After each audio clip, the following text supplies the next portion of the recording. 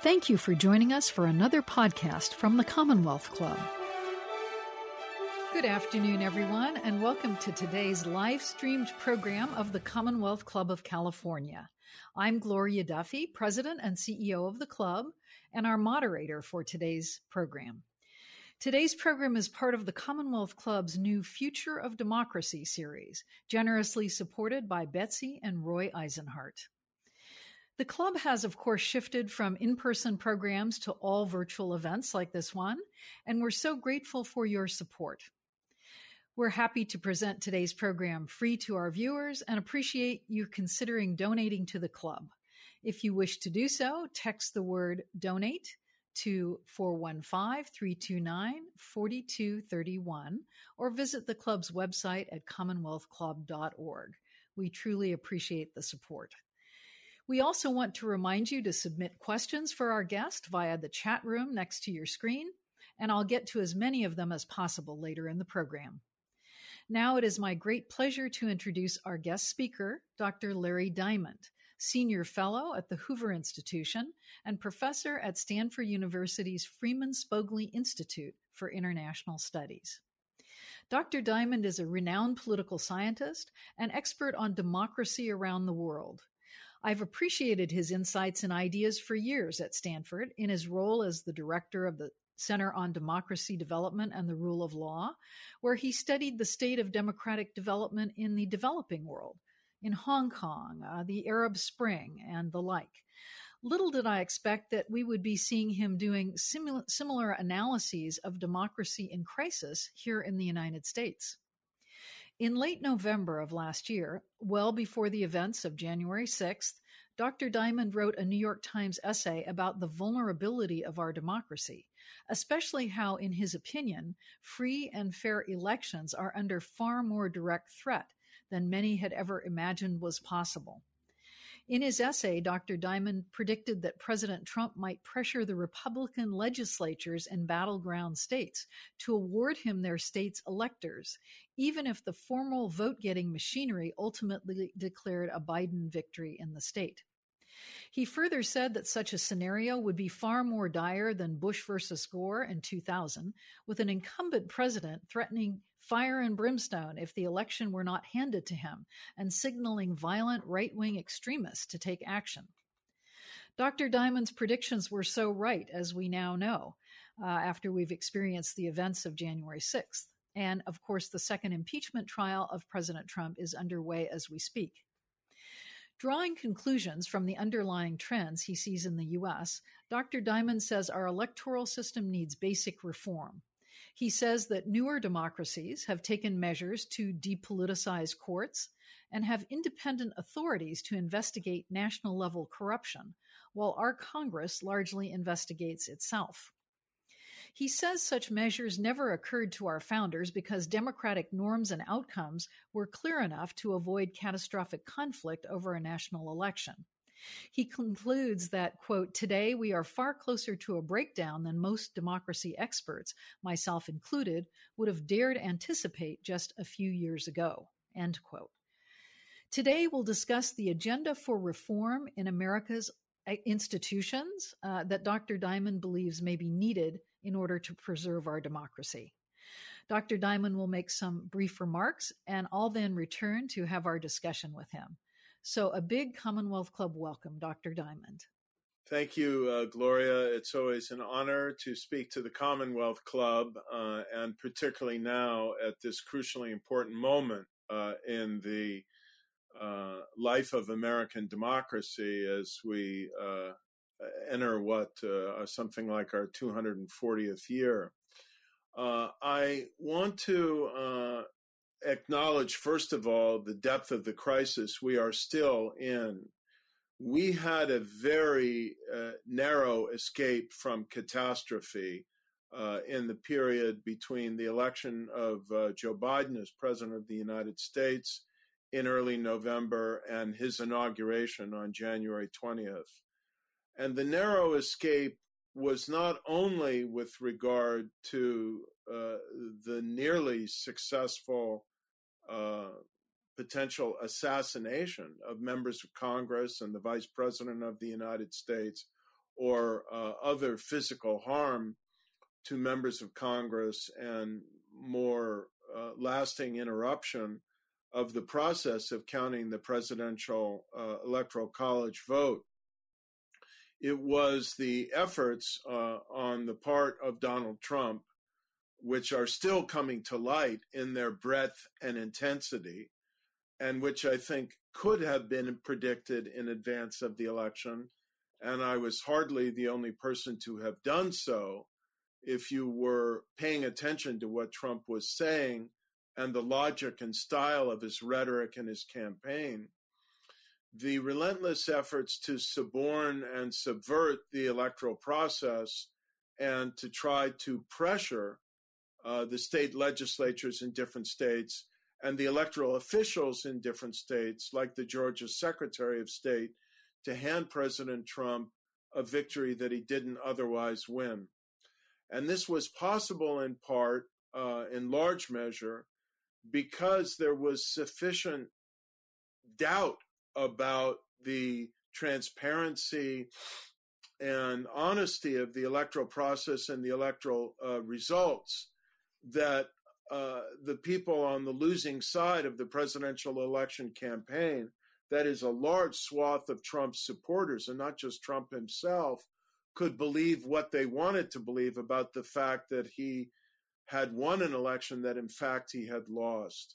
And all of this points to urgent needs to do two things I want to focus on briefly now, and then I will answer all your questions and really look forward to the dialogue we will have. First of all, we really must strengthen and insulate from partisan contamination our electoral processes. They are decayed, they are antiquated, they are in need of modernization and funding, they have not received adequate support and attention, and we can no longer take them for granted. And second of all, we've got to think about how we can depolarize our political process so that it is not so much given to the political extremes and toward the level of distrust and partisan warfare that we now have coming from the extreme of one political party in particular, but the trends are toward increasingly some degree of bipolar polarization. I have a 12-step program. Those of you who've read my book know I like 12-step programs. My book is Ill Winds, Saving Democracy from Russian Rage, Chinese Ambition, and American Complacency. And in that book, I highlight the autocrats' 12-step program around the world for undermining democracy, which Donald Trump got pretty far in implementing. So now I have a 12-step program for strengthening and repairing American democracy. The first 8 steps involve strengthening the integrity and efficiency and transparency of election administration in the United States. Number 1, we need to ensure adequate federal funding for state electoral administration and for upgrading voting and counting machinery. The Congress was well aware of the fact that we needed something like, experts made them aware of the fact that we needed in the 2015-2016 electoral cycle $2 billion in assistance to the state electoral administrations and their county partners. And the Congress only wound up being able to appropriate $400 million of that. $1 billion, somewhere between $500 million and $1 billion in aid flowed from private philanthropies to public electoral administrations at the state level across the 50 states. And that should not have to be coming from private charities. It's ludicrous that it would be. It's not sustainable. And we've got to get money, appropriations now, as soon as possible, into the federal budget to support state electoral administrations for the next electoral cycle. Secondly, we need to prioritize transparency and verifiability in casting and counting votes. I personally think, and this gets back to the debates about the voting machines that were used, there's no evidence that any of them were anything but efficient and transparent and neutral and well administered. But the more that you have voting machines that have a veil of invisibility to what's going on, the more that conspiracy theories could thrive. So I actually favor a simple system of paper ballots that then use optical scanners to count the vote. And of course, this is what we do anyway with the scanning of, or what we should be doing with the scanning of, the increasing usage of mail-in ballots. And so I think this should be a common system we use throughout. As election administration experts urge, we should implement auditing of all aspects of electoral administration on a routine basis, from the voter register to the post-election auditing of the vote count. And this is one reason why we need more funding for state electoral administrations, so they can modernize their equipment and modernize their techniques to enable more efficient, rapid counting of the votes, including the mail-in ballots, and enable verifiability and auditing.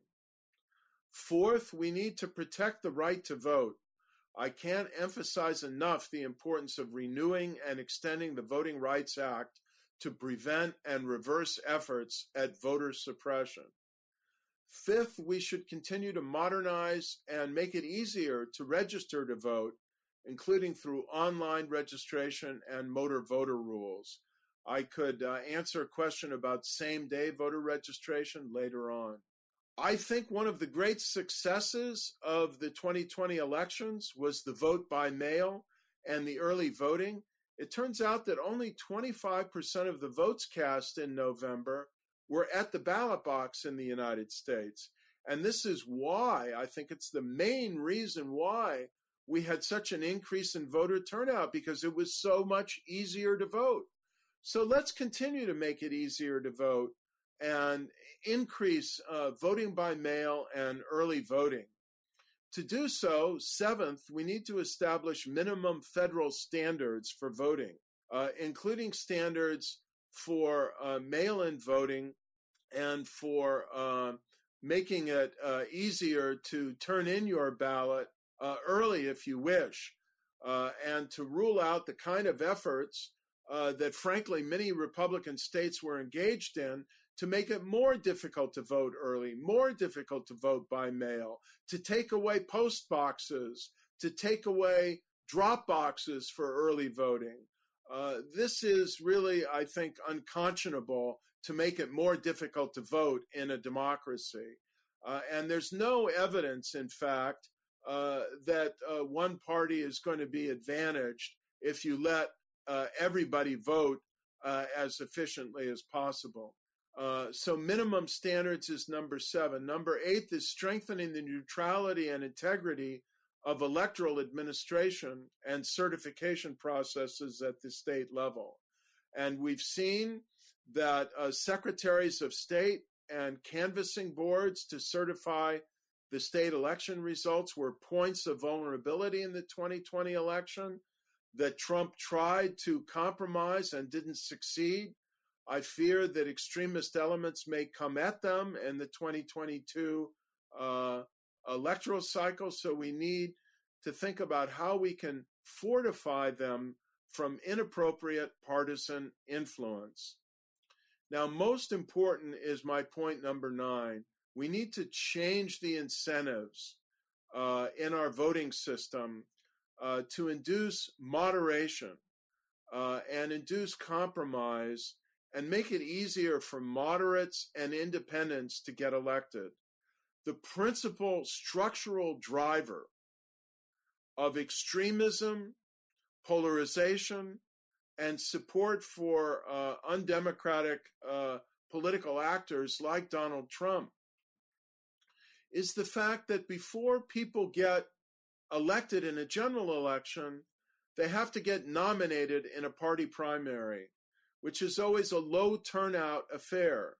And who turns out in a low turnout party primary? It's the more ideologically committed, it's the more fired up. And now in the Republican Party, it's the more extreme elements who don't represent the entire Republican Party or even a majority and are very unrepresentative of the general electorate. I favor ranked choice voting in the general election where people can rank their choices as they do for your municipal elections in San Francisco. And I like the system that Alaska has just adopted by voter initiative last November, where they have a nonpartisan blanket primary, no more partisan selection of extreme candidates, but they choose 4 candidates in the nonpartisan blanket primary instead of the 2 that we do in California. And then they advance those 4 to the general election, and they use ranked choice voting to select among the 4. This is one reason why Lisa Murkowski, I think, now feels so emboldened to stand up to the extremes in her party. She's going to be up for re-election in 2022. But she knows that, even if the Republican extremists in Alaska try and target her, she'll be one of the top 4 that advances to the general election. And she'll probably be reelected in part through the vote transfers and ranked choice voting that reward moderation and enable people to transfer their vote preferences if their first choice doesn't make it and no one gets a majority of the vote. And no one can get elected without winning a majority of the valid votes cast, and that tends to induce moderation.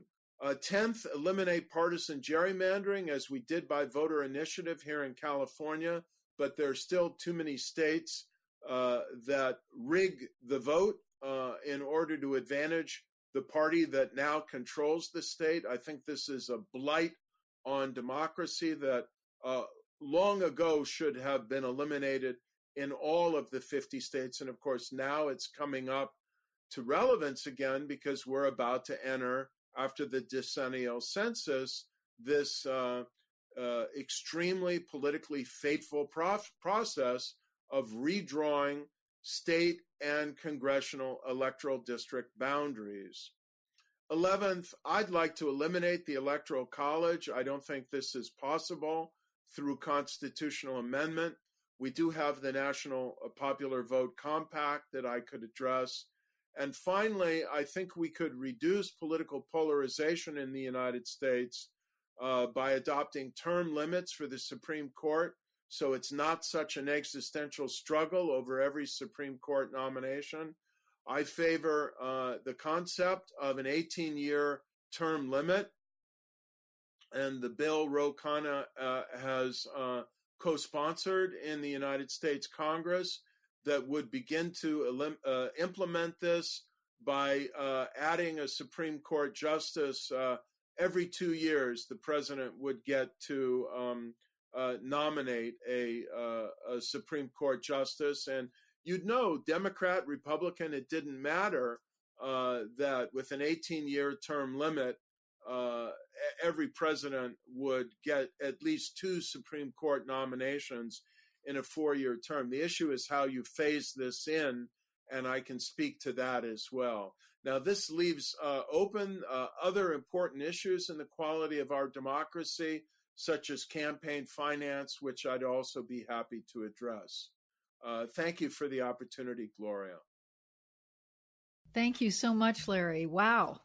What a great list of provocative, interesting approaches. And we have many, many questions. So I have a few questions, but I have a feeling we're not going to get to mine because our audience is sending so many great questions. I guess the first thing that occurs to me with this 12-step program, all of which is very logical, we are in an economic crisis. We're in a health crisis. We have a lot on our plate nationally and a lot of demand on our budget. How do you envision this program of activities moving forward? How can we undertake this at this time? So, look, some of the reforms that we need to modernize and make more resilient our systems for voting and vote counting are, in the big scheme of things, not very expensive. $1 billion, $2 billion reminds me of the great Everett Dirksen line. I loved Everett Dirksen, the late senator from Illinois. Billion here, billion there. Pretty soon you're talking about real money. But of course, when you're talking about a $1.9 trillion stimulus budget, or when you're talking about the amount of money we spend to promote democracy around the world, which is well over $1 billion, if we can't spend that on our own democracy, I think it's a pretty pathetic statement about what we value. So I don't think it's a lot of money, actually, to secure, strengthen, support, refurbish, modernize, and make resilient our systems for voting, our equipment for voting, our human infrastructure for voting, verifying, and counting the vote. That can just be put into a spending bill, and I hope adopted by broad bipartisan consensus. But Mitch McConnell, a particular view that wanted to slow walk this. You can draw your own conclusions about his motives. Most secretaries of state, Republican and Democrat in the 50 states, want this. So that's pretty simple, I think. Maybe requires a little more debate and thinking about federal standards. But look, I believe also we should eliminate the filibuster. It's just been it's turned into a regular instrument for minority obstruction of the majority will. And there's strong majority sentiment in the United States to ensure the right to vote. And I know that renewal of the Voting Rights Act will get more than 50 votes plus Kamala Harris, even if it doesn't get 60. So I recommend that it just be done. And I don't think it's going to distract us from dealing with our urgent challenges of economic recovery and COVID and so on. Otherwise, on some of these other reforms, Gloria, we can't impose them. I don't think it's realistic to think that we can impose them by national legislation. We don't have a national consensus for ranked choice voting. So the battle is going to be state by state. Maine adopted ranked choice voting by voter initiative. Alaska just adopted it by voter initiative. Many cities like San Francisco have adopted it by voter initiative. In Massachusetts, it lost last year, but I don't think it was very well explained. And I think it's got a good chance as a result of statewide efforts. So I think it's more like the progressive era when many of these reforms were adopted as a result of grassroots mobilization at the state level. And that's where I think we're going to make progress on some of these more structural reforms. Thank you. So you mentioned a few names. For those who aren't from the Bay Area, Ro Khanna is a congressman from here in the South Bay. You mentioned Lisa Murkowski, some advocates for reforms. Who do you see as the leadership? I mean, clearly there will need to be leadership, at least at the state level in a number of states. Who's on the list of leaders of a movement like this?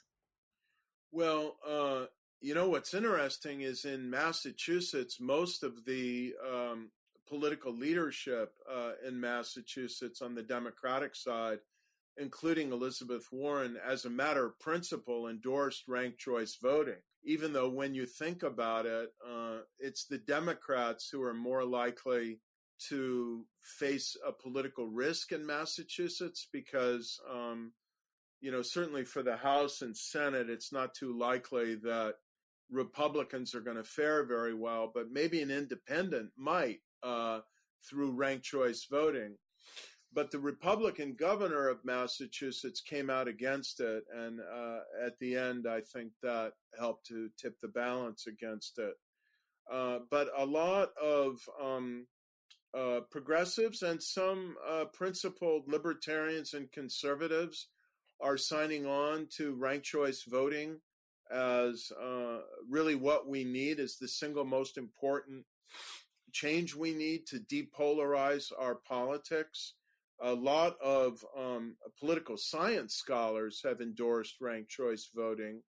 And there is a organization based in Washington called Fair Vote that has become an important advocate for this type of change. There are a group of members of Congress, Congressman Don Beyer from Maryland is one, with his Fair Representation Act. Ro Khanna is another who has signed on to that act. They favor proportional representation in multi-member districts. I have reservations about that I could speak to, but the principle of ranked choice voting is one that I think is gaining adherence. And most of all, I think what's exciting about the move for ranked choice voting is the grassroots support for it. Another organization I would note that I think very highly of that was a strong advocate for the voter initiative in Alaska and the voter initiative in Massachusetts and other voter initiatives for ranked choice voting, for transparency in campaign finance, for ending partisan gerrymandering of electoral districts is a group called Represent Us, represent.us. So kind of a clever name. And if you type that into Google, you'll get to their webpage. And this, I think, is really becoming one of the most important grassroots civic organizations in the United States, pressing for change. League of Women Voters has been an organization, of course, we're well familiar with, most of us, that has, at the state level in many states, been very supportive of ranked choice voting and, of course, nonpartisan redistricting and so on. So, it's the old-fashioned democracy approach. That's how we got a lot of these reforms in the early 20th century, from the bottom up. Sounds like possibly a new national coalition for strengthening democracy and electoral reform. Right. So there's the structure, the funding, et cetera. And then there are the people who run and occupy offices. And I've often been amused, concerned by the concept of the outsider in American politics, that perhaps the best occupant of political office is someone who's had no experience doing that. And in some ways, Donald Trump seemed to benefit from that concept. What do you think about the concept of the outsider who may have little understanding or concern about the system and the structure and so on? Well, Gloria, there are two ways of looking at electoral alternation in the United States. One is the alternation between Democrats and Republicans. I think in some ways an equally interesting and consequential alternation is between outsiders and insiders. And if you look at our history, there is, at least in the way they present themselves as presidential candidates, there's been an alternation between outsiders and insiders. So thinking recently, Richard Nixon was, of course, an ultimate insider, but ran a little bit in 1968 as an outsider. More to the point, after the Watergate scandal, Jimmy Carter very much ran from his perch as governor of Georgia as an outsider, someone coming in from outside Washington to clean up the mess and restore competence in government. Ronald Reagan, of course, was a product of California. We were well familiar with him. He emerged as an outsider, as a kind of principled citizen, if you will, running for governor as a non-politician, and ran for president as an outsider, critical of government rather than being of government. And then, George Herbert Walker Bush, even though he was Reagan's vice president, obviously was the ultimate insider. And then he was succeeded by, something of an outsider, someone coming from the periphery again, a governor of a southern state, Bill Clinton. And so we've had this back and forth. Now we've had the ultimate outsider, Donald Trump, coming in, and, I think the majority of the American people judged trashing the system. And we've had the ultimate insider replace him. So I think this is in the spirit of the American founding, this tension between the valuing of public service and expertise and really deep democratic experience and the suspicion of professional politicians. And that's just rooted in our political founding and our political culture. You use the term progressive, and I've been having some debates recently with people I usually agree with about the definition of the term progressive in American politics, where it has recently come to be used to describe left or even socialist, etc. And I think of it somewhat differently, in part because the Commonwealth Club was a progressive era organization that emerged 118 years ago here in California. I'd love to hear how you define progressive. Well, I've always thought of progressive the way you do, or have historically. And of course, we are in California to a very considerable extent with our voter initiative process and with the recall, for better and for worse, and some of the other changes we've had in governance in California, an early model of grassroots reform in the progressive era, dating back to the late Senator Hiram Johnson, I believe. And of course, Teddy Roosevelt was in many ways one of the ultimate progressives, right? In terms of introducing much of the modern infrastructure of the regulatory state in the United States, and attacking monopoly practices and corporate irresponsibility and greed, and preserving our great natural resources and creating all the national parks and so on, and fighting corruption and influence peddling. I think of all of these as part of the progressive tradition in the United States, which had roots in the Republican Party as well as the Democratic Party. Today, I think that historical understanding of the word progressive and the noun progressive has basically been appropriated by the political left, the more left spectrum of the Democratic Party. And yeah, the understanding is everyone from, say, Elizabeth Warren, or a little bit further to the left, Bernie Sanders, all the way to democratic socialists. And so people are going to call themselves what they call themselves, and inevitably we're going to have confusion of language. But the way I look at it, the root of the word progressive is progress.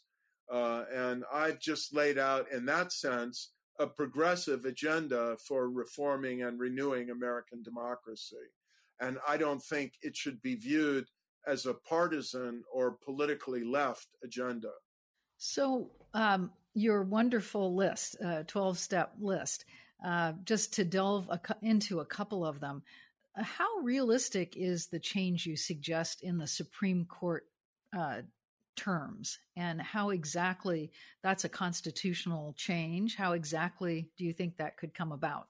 Well, the beauty of this concept that's gaining momentum is that it doesn't require a constitutional amendment, or at least there's a good chance that many constitutional experts believe that if you do it a certain way, it could be consistent with the Constitution. And I'll now explain why. The Constitution specifies that members of the federal judiciary shall serve, I forget, without limit or without term, on good behavior or something like that. It doesn't say for life, but it's the equivalent of that. But it doesn't say that members, it says there shall be a Supreme Court and other courts such as the Congress shall establish. It doesn't say that members of the Supreme Court must serve for life on the Supreme Court, just in the federal judiciary, and that's the critical interpretation. So the logic is this, that legal experts, constitutional experts, the majority of them who've written about this, believe that as long as the law specified that they would rotate off the Supreme Court and back into the senior ranks of the federal appellate judiciary, it would not be in tension with the Constitution or in violation of the Constitution, and it would not require a constitutional amendment. I think the debate becomes more interesting. And by the way, we all know the size of the Supreme Court is not fixed in the Constitution. Now, here's the dilemma. I have historically, until Mitch McConnell committed his 2 acts of supreme infidelity to democratic norms with regard to the Supreme Court in the last few years, blocking the Merrick Garland nomination, 7 months before the November 2016 election, and then imposing the nomination of Amy Coney Barrett just weeks before the 2020 election. Until he did that, I have been unalterably opposed to changing the size of the Supreme Court, because I think you get down the path of partisan manipulation of the court, and it's an ugly road to go down. I still don't want to do it. But the problem is the only way you could implement term limits for the Supreme Court and an every 2-year Supreme Court nomination with the logic that's being proposed would be in one of 2 ways. And that would be, first of all, what I would favor, which is to systematically rotate off the court after a certain period of time the longest serving justices and have new ones come on with 18-year term limits, or once you start the process of every 2 years. But that, some people think, may run afoul of the term limits of the constitutional norms. And it would create the irony, I don't know how you'd get around it, that Supreme Court judges might be asked to rule on their own tenure, which would be a conflict of interest. And so in theory, they should all recuse themselves, and then you'd have no one to rule on it, and you might actually need to impanel a 9-member panel of the federal judiciary. I mean, it's just kind of wild to even think about, and I don't think they would recuse themselves. The only other way is what Ro Khanna's bill does, and it makes me uncomfortable to do this, and I'm of 2 minds about it, but there may be no other way to get to it. And that is, once you start implementing the expansion of the Supreme Court, you temporarily increase the size as you start appointing members every 2 years.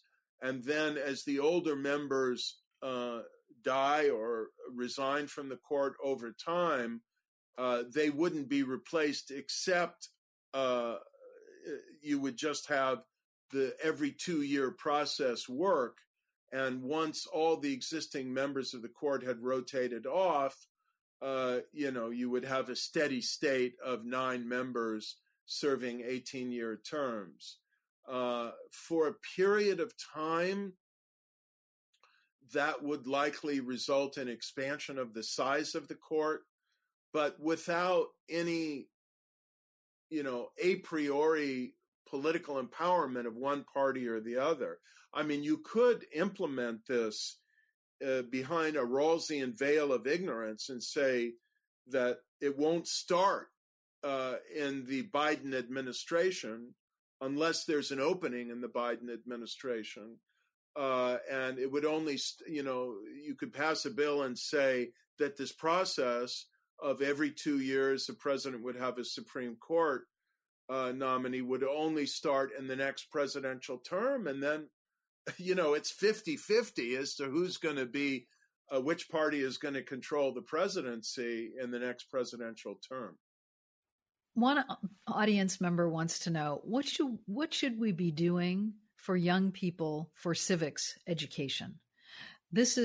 Our system obviously needs work. And I think many people may not understand the intricacies of how our system works. What should we be doing in civics education? Well, I want to say 3 things. So now I have a 3-point program. Thing number 1, more important than anything else, is please, let's have serious civic education. And I can't emphasize enough the importance of quantity. Schools have become school systems infatuated with eccentric subjects or the kind of electives you would have in college. I love it that students are studying psychology and economics in high school. I love it that they're doing other creative things with their time. But there is no more important, and of course, science and technology and even beginning to learn how to code in high school, great. There is no more important subject that students can study and must study in high school and beginning in middle school that is crucial to the future of our democracy than the history and structure of our democratic constitutional system and how much besieged it has been. I'm reading a phenomenal book now. I just recommend to everyone, 4 Threats, The Recurring Crises of American Democracy by Robert Lieberman and Suzanne Mettler. Wow. I wish every high school student would read that book and learn how fragile our constitutional system has been throughout our history and how hard people had to labor to defend it. So point number 1, more study of civics and the history of American democracy and the norms and principles of democracy, such as tolerance for opposing points of view, the importance of evidence-based analysis and information. That leads into my second thing, which is a high priority of our Stanford School of Education and the Stanford History Education group there, that we need to put much more emphasis on educating young people to be citizens on the internet, that is, netizens, how to use and acquire, vet, and question information on the internet so they don't swallow whole every conspiracy theory that winds up. And by the way, it's not only on the right this is happening. There's plenty of young people and older people on the left And at every point on the spectrum, something comes across their Facebook page or they read it on some website and they just take it as the gospel. So we need to train our citizens and our emerging netizens to question what they read, to step out of the bubble of the information pocket they're in and probe around and assess things and get multiple points of view. The third thing that I'd like to propose is that we teach young people in America to listen to and deliberate with one another with an open mind about the great issues of our time. Another colleague I have at Stanford, Jim Fishkin, heads the Center for Deliberative Democracy at Stanford University. And I've been working with him and his deputy director, Alice Su, on a project called America in One Room to bring Americans together, randomly selected, to deliberate on the issues that divide us. But Jim and Alice now have a program where they're going to take this method of democratic deliberation into the schools. And of course, for better or for worse, this is the method, here it is online, that we're using to engage one another. So once you are doing online deliberation, you can really scale it up. And this May they're going to do a very bold and exciting deliberation with high school students across the United States, where they'll bring them together across regions, across high schools, across ideologies and ethnicities, and have them dialogue and interact with one another about some of the issues of our time. And I think learning to listen, learning empathy, mutual respect, and civilized discussion and difference is a very important part of the educational process. Thank you for that additional 3-point program. So I'd like to ask you whether you think there's anything fundamentally wrong with our presidential system. And this refers to an article a friend sent me from the Washington Post last week. John Kerry from Dartmouth wrote about how democracies with elected presidents are more prone to backsliding, including through coups. And they perform parliamentary systems perform better in some social indicators, lower rates of poverty, and so on. Do you have any sense that we might need to fundamentally change away from a presidential democratic system, perhaps to a parliamentary democratic system? Gloria, if I could start from scratch, I would take the German parliamentary system as a model for the United States and build on that. Many of us feel that Germany today, all things considered, may have the best combination of executive structure and electoral system. They have a parliamentary system, but they have a constructive vote of no confidence. So you can't bring down a prime minister with opportunistic coalition unless you have an alternative coalition to replace it with. So that kind of ensures a degree of stability. And they have what we call moderate proportional representation. They have multi-member districts at the state level to choose half of their members of parliament. And then the other half of the members of parliament are chosen in single-member districts. And the system is proportional overall. That is, the vote for the party list determines the party's share of parliamentary seats.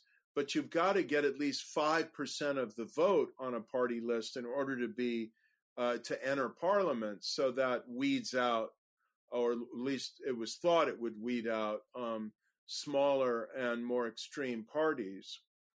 But I want to make 2 points. Number one, no system is perfect. For about 60 years, the German system I've just described kept extreme parties out of the Bundestag, the lower house of parliament. And then Alternative for Germany emerged and gained traction in the immigration crisis, and now you have inside the German parliament a party that may not be a neo-Nazi party, but is an extreme right party that has neo-Nazis in it. And so the enemy is within now, even in the German system. No system is perfect. My second point is we're not going to get a parliamentary system in the United States. It would require a massive constitutional re-engineering that I think, first of all, is unachievable. And second of all, when you start opening up the entire body to open heart surgery, it's a pretty risky enterprise. And what other changes might you introduce that could be extremely destabilizing? So my bias, Gloria, is toward incremental and moderate reforms, and that we phase in and learn by doing. This is why I'm such a passionate advocate of ranked choice voting. It's an incremental reform. We can introduce it state by state and see what happens and see how it works. It doesn't tamper with the single member districts that we have now. And so it doesn't allow for the fragmentation of the party system, which could potentially have its own dangers. If we have proportional representation in the United States, which John Kerry strongly favors, and which I like in some respects, in some ways it will be very appealing. It will be far more representative.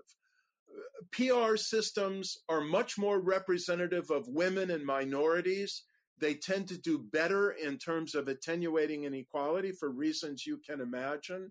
But they also enable the extremes to be represented in Parliament more easily.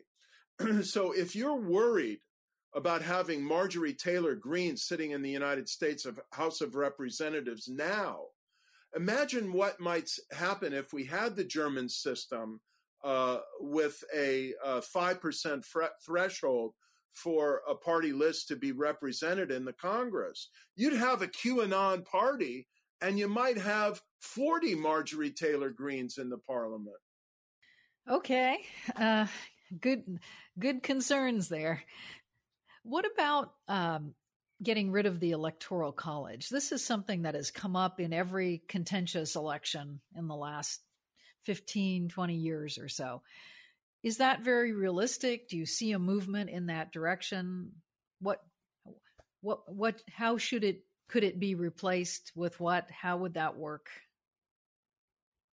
Well, I favor eliminating the Electoral College. I think it's undemocratic. You know, if you go back to the Federalist Papers, you see that an important motive for the Electoral College was that our founders believed in the filters of expert judgment, delegating a number of vital decisions to people with better education and less driven by the passions of raw wholesale electoral politics. And they thought that if you had an electoral college choosing the president, a college of wise people, but of course back then it was wise men, propertied men, and so on, you would guard against the possibility of a demagogue being elected president of the United States, someone who would, in the words of Alexander Hamilton, appeal to the little arts of popularity. And of course, we have the Electoral College, and that's how we got a demagogue as president of the United States. So that hasn't worked out so well.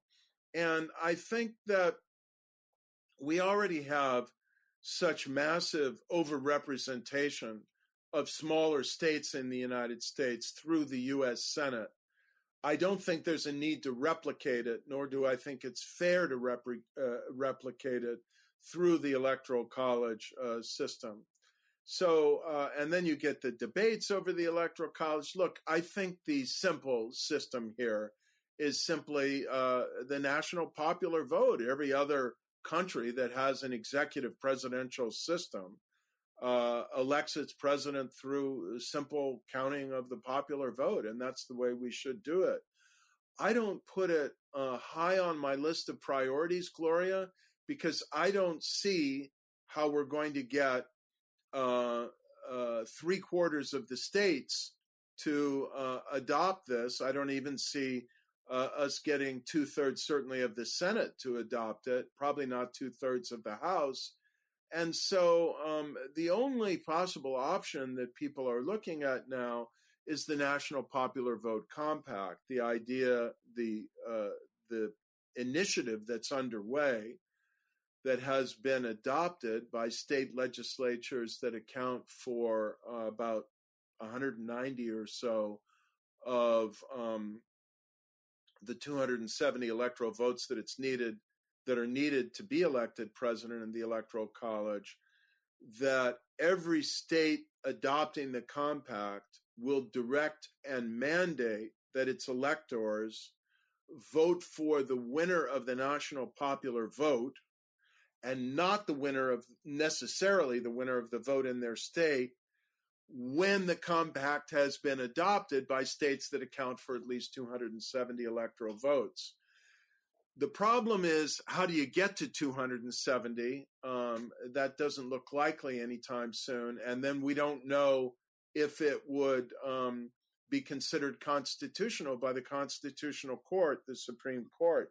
And the problem is, you wouldn't find out until that mechanism had been invoked. And then you could have the crisis that someone had, won the conventional electoral college, if you're just counting by who won the most popular votes in a state, lost the national popular vote, was declared by the National Popular Vote Compact to have been elected president through the popular vote, but then the winner of the Electoral College by the old system could go to the Constitutional Court. It could be a mess. So I don't know. I favor the National Popular Vote Compact. I think that we ought to give it a try, but it's any way we go would be risky unless we amend the Constitution. So here's a good question that just came in. How do American voters today compare to voters 30 or 40 years ago in terms of their common sense? Well, not well, obviously, because we have much greater scope for conspiracy theories and utter falsehoods and much less trust in the system, where, as regards electoral administration, for example, distrust is not justified by the facts. We just had the best administered federal election in many decades, if not in American history, and the largest voter turnout in the United States, as you know, in over a century.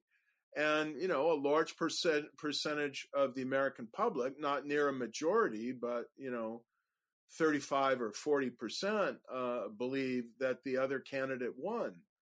And so I think common sense is deeply suffering because of social media and because of charlatans in the political system, demagogues, who are feeding these blatant mistruths. So we have enormous work to do to counter misinformation, disinformation, but also address, as my points about electoral administration have tried to do, the vulnerabilities in the system, the elements of weaker transparency in the system that lend themselves to disinformation and distrust and conspiracy theorizing. We are getting towards the end of our time here. There's so much to talk about. I'd like to focus in a little bit on what people can do. So this is a very long list of structural reforms that political scientists understand and think about, and you've put out a great case. So what about an individual who's a business person or not in the realm of politics or political science or whatever? how can somebody who's concerned and obviously may have been upset by what we saw in this last election cycle connect with what you are saying to try to help make a difference, help make things better? Okay. Number one, go to your school board, contact your school board, and ask to see what the civic education plan is for middle school and high school. And ask yourself, are our kids learning enough about democracy as a concept and a value and a set of norms, and about the history and struggle of this precious constitutional system? What more can we do? Number two, ask your local high school if they can join the democratic deliberation that the Center for Deliberative Democracy is going to organize this May, or if they can introduce methods of group deliberation as part of the process of civic education and building norms of trust, mutual respect, tolerance for opposing points of view, and so on. Number three, visit the websites of some of these organizations that I've talked about involved in electoral reform. Represent Us, Fair Vote, the Chamberlain Project. Look at some of the other organizations that are working to defend our democratic norms and the constitutional process at this time of assault on them, and that are working to try and depolarize our politics. So issue one, Protect Democracy, Leadership Now, and No Labels, that's working on depolarization of the Congress. Those are some of the organizations that I think are worth checking out and supporting, and all of them have websites. Get involved with the League of Women Voters. I think it's still a great organization that is trying to ensure electoral participation, electoral transparency, electoral reform in many cases, as Fair Vote, the Chamberlain Project, Represent Us are doing. And model good behavior for your kids and your family. So even if you find views that are filled with conspiracy theory or involve really kind of some odious elements, try and search for common ground and see where you can build that common ground. Sometimes you just need to change the subject from Trump versus Biden, Trump versus Obama, Trump versus the world. Who won 2020? Let's talk about the state of our schools, or maybe, the state of healthcare in America, or, some of the social problems where we do of hunger in the United States, where I think Republicans and Democrats can find common ground and work where we can on common solutions and try and model mutual respect and tolerance. So it seems, as an aging baby boomer, I remember a very rich fabric of organizations and programs when I was young. There was Boys State and Girls State and internships in the House of Representatives and student conferences. I remember going down to Texas A&M University for a student conference on national affairs and so on. It seems like there was a very rich fabric. And while perhaps philanthropy shouldn't be supporting actual electoral reform, it seems like philanthropy and even business and other sources could be helping to rebuild this richness of experiences for young people, to teach them consensus building and, reaching out to others and focusing on problems rather than personalities and so on. So I want to give a vote of appreciation and thanks to American philanthropy in two respects. Number one, they have been rising to the challenge and they have been supporting many efforts to try and reform and depolarize, strengthen and renew American democracy. The Hewlett Foundation, which is, of course, we take pride in, it's part of our Silicon Valley and Bay Area community, has had a really vital, forward-leaning and creative program under the leadership of Daniel Stidd that I think has been supporting many of these reform initiatives and efforts to reduce political polarization in the United States.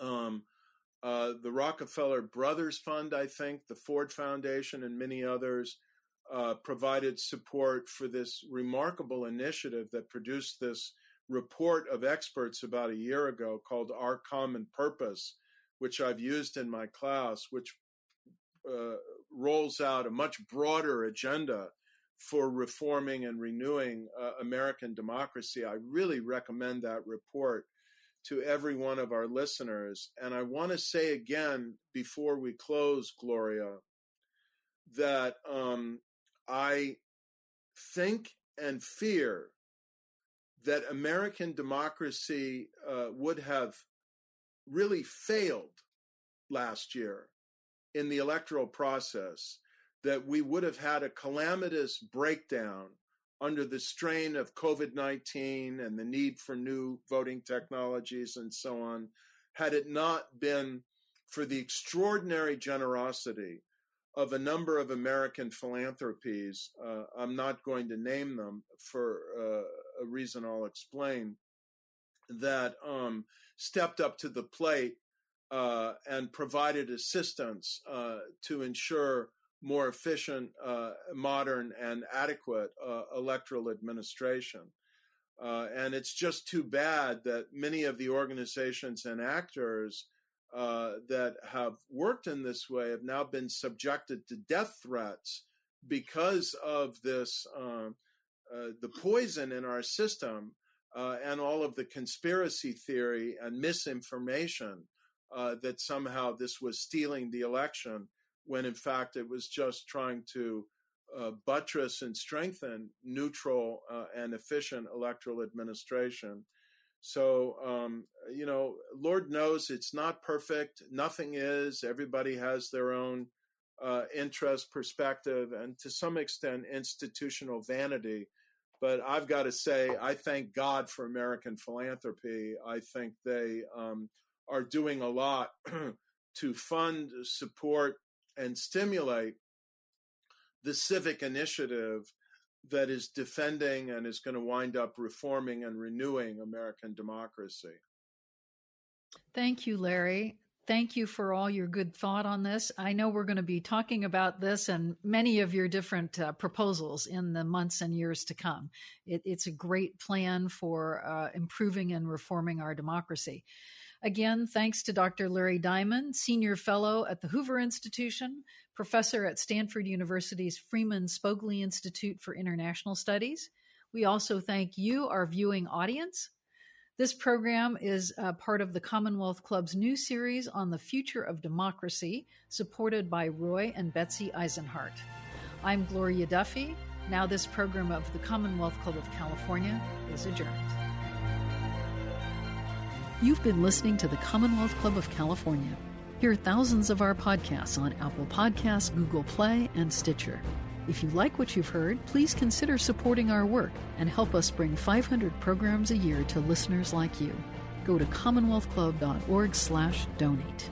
Think your way around the world with our travel programs to exciting domestic and international destinations. And when you're in the Bay Area, please join us live at our events. Thank you for listening and for your support.